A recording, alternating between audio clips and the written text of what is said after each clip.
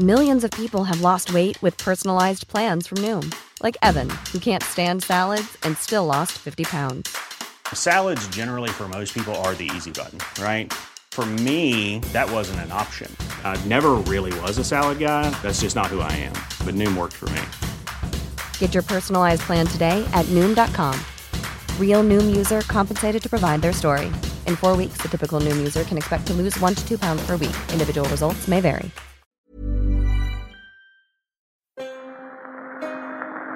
I bring you a message today from the people of Ireland. The Irish desire peace with England and with the rest of the world.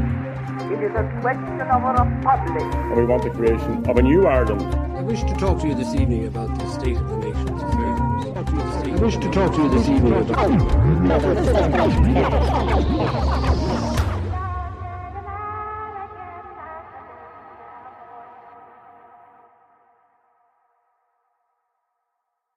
Welcome to the History of Ireland. Before we get into things, in a bid to diversify from Zuckerberg, I've gone and joined Twitter. I thought it could be kind of a fun way to chat to all you guys. So if you have any questions or just want to discuss any of the episodes so far, you can find me at the History of IRE. Yep, at the History of IRE. Twitter has an annoying name character limitation thing, so go figure. But yeah, that's at the History of IRE. Come and find me and let's tweet each other or something. Anyway, on with the show. This week, it's time to meet the amazing David Nelligan. Tim Pat Coogan reckoned that when he interviewed Nelligan years after the war, he was drawing 5 different pensions. One from the old Dublin Metropolitan Police, one from MI5, another from the Garda, and one last one from the Irish Civil Service. This feels like one of those times when Coogan slips into storyteller over historian. But the more I learn about Nelligan, the more I kind of start to believe it. Plus, come on, an Irish double agent getting a pension from MI5? Even the dullest stickler of a historian wouldn't begrudge us that, would they? From Limerick, Nelligan first became an Irish volunteer at the age of 15. But despite his nationalist tendencies, he then kind of flipped and joined the police in 1917 once he turned 18. The son of 2 school teachers, this was a pretty typical move for an educated lad looking to further his prospects. I wanted to shake the dust of Limerick off my feet and find the streets paved with gold, adding, I'm looking for them still, by the way. I think you're going to like David Nelligan.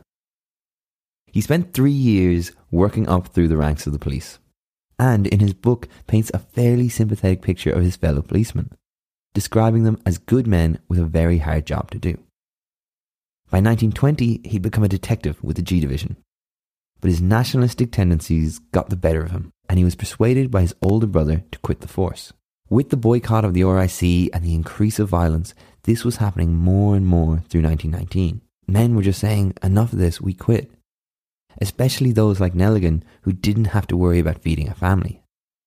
Those with families, well, they were kind of stuck. They needed the money and they would never find work anywhere else. I think it was Nelligan himself who argued that so many of the IRC who fought against the IRA were doing it purely because they had no other choice. It was that or let their children starve. I've said it before and I'll say it again. It's really hard to judge the RIC solely as the bad guys in this conflict. But Nelligan was lucky. He was young enough to quit without bothering anyone. In theory. See, Nelligan's brother was a member of the IRA and friends with Collins. But when Collins heard that they'd convinced Nelligan to quit, he was furious. A sympathetic G-man? Collins lived for that shit. And there was no way Nelligan was going to quit if Collins had anything to do with it. Now, there's a great interview with Nelligan from the 70s that runs through how he was recruited. I'll share it up on Facebook and Twitter, I guess. It's all just so good that I'm going to try something a little different here and just give it to you verbatim. So from now, this is all Nelligan speaking. He brought me down to an old third-rate pub. The he in this story is Joe O'Reilly, Collins' assistant. Down in the city. And we knocked at the private door. And the publican opened the door and we went up into the old beer room smelling a stale beer. And this handsome-looking man was sitting there with an old shabby coat and an old dust coat thrown over the chair. This was the famed Michael Collins. "This is Nelligan, up from Limerick," the assistant said. "Oh yeah, Dave? said Collins. I know all about you. Your brother and yourself are all right.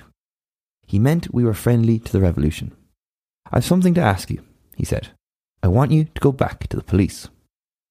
I didn't fancy this road at all, so I said, Mr. Collins, I'll do anything but go back to that bloody place, back to Dublin Castle. I'll join a flying column. I'll do anything. Listen, Dave, says he. We've plenty of men to join the columns. The British trust you and we trust you. If you want to serve the revolution, go back. He was a very persuasive man and a very magnetic character. So I guess, despite my better judgment, I went back. So I returned to the hotel and wrote a letter to the Commissioner Colonel Edward Johnson, D.I. Shaw. A very nice man he was. Quick note, remember Shaw? He was the guy Collins spent the evening drinking with on the train. Anyway, Nelligan continues. A G-man came round to the hotel the next day and said, Shaw wants to see you at 12 o'clock. Now, I was just a poor divil of a recruit, and I was issued in before the big shot. Sword champion of the British Army. He could cut a sheep in two with his sword. Very nice old fella. So he said to me, Nelligan, you want to come back? Yes, sir, I do. Now, why would you be coming back? Well, I produced these threatening letters. The letters Nelligan is referring to here were forgeries made to look like the IRA had told Nelligan to quit or he'd be killed. It seems Shaw bought the ruse. He asked, How are things in the south of Ireland, Nelligan? Very bad, sir, said I. The King's writ isn't run there any longer.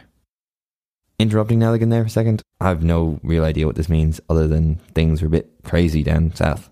He mentions he actually stole it from a headline from the Daily Mail. Ah, said he, that's perfectly right. Tell me, Nelligan, he said, where do you want to go? You have any position in the service? I want to go back to the G Division, said I. All right, Nelligan. Bruton was the man in charge of the G Division, a Tipperary man. And somehow I got an idea in the back of my head that Bruton didn't think everything was lovely in the garden. But he was too decent a man to suspect I was a traitor, or a double dealer, you see. And he was always very nice to me. So that's how I started my nefarious career as a double agent. End quote. Doesn't he just come across as a character? So many fantastic turns of phrase. The video really is worth a watch. So immediately, Nelligan proved to be a very valuable asset. One Detective Inspector, Alan Bell, had been investigating Sinn Féin and the IRA's funding, trying to catch those donating to the cause. Collins, both as Minister for Finance and Head of Intelligence, was not all that happy about this. Nelligan gave up Bell's address, movements and security arrangements, and within days the IRA had him shot. With previous spies, namely Kavanagh and Broy, Collins had kept them at arm's length intelligence headquarters in Crow Street. They would meet or report to Collins and he would pass the information on to Liam Tobin for analysis. The compartmentalisation was meant to keep all parties safer and make sure that any British spies in the Irish camp wouldn't know of the informers. This proved more and more difficult as the war intensified though, and by the time Nelligan was brought in, he would meet directly with Tobin. Nelligan described Tobin saying he was, quote, tall, gaunt and cynical with tragic eyes. He looked like a man who had seen the inside of hell. He walked without moving his arms and seemed emptied of energy. Yet this man was, after Collins, the castle's most dangerous enemy. What Nelligan fails to mention is that Tobin and Collins would not have been nearly as dangerous without his intel. The man who dubbed himself the spy in the castle was nothing short of amazing. Once the IRA had reduced the G Division to a shell of its former self, Nelligan managed to get himself promoted to MI5, and thus was able to keep spying on the British. But that's getting way ahead of ourselves. We'll come back to Nelligan and how he managed to do that a little bit down the line. So that's kind of a broad view of the spy network that Collins, Tobin and the lads had created at the beginning of 1919 and through the war. There were the amazing women like Lily Merrin, as well as Kavanagh, Broy and Nelligan. And though these people were some of the most important sources of information, they were definitely not the only ones. The IRA had intelligence officers in every branch across the country, and each of these were encouraged to find contacts working for the British. This created one hell of an intelligence network.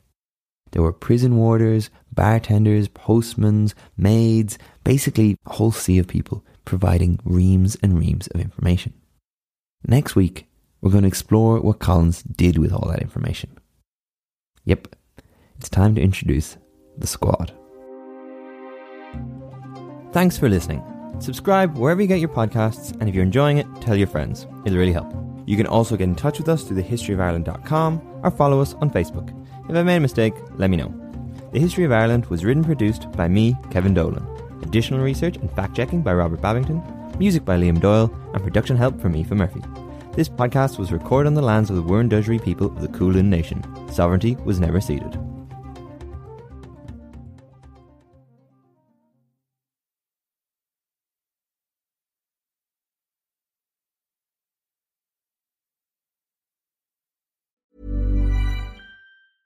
Even when we're on a budget, we still deserve nice things. Quince is a place to scoop up stunning high-end goods for 50 to 80% less than similar brands. They have buttery soft cashmere sweaters starting at $50, luxurious Italian leather bags, and so much more. Plus, Quince only works with factories that use safe, ethical, and responsible manufacturing. Get the high-end goods you'll love without the high price tag with Quince. Go to quince.com/style for free shipping and 365-day returns.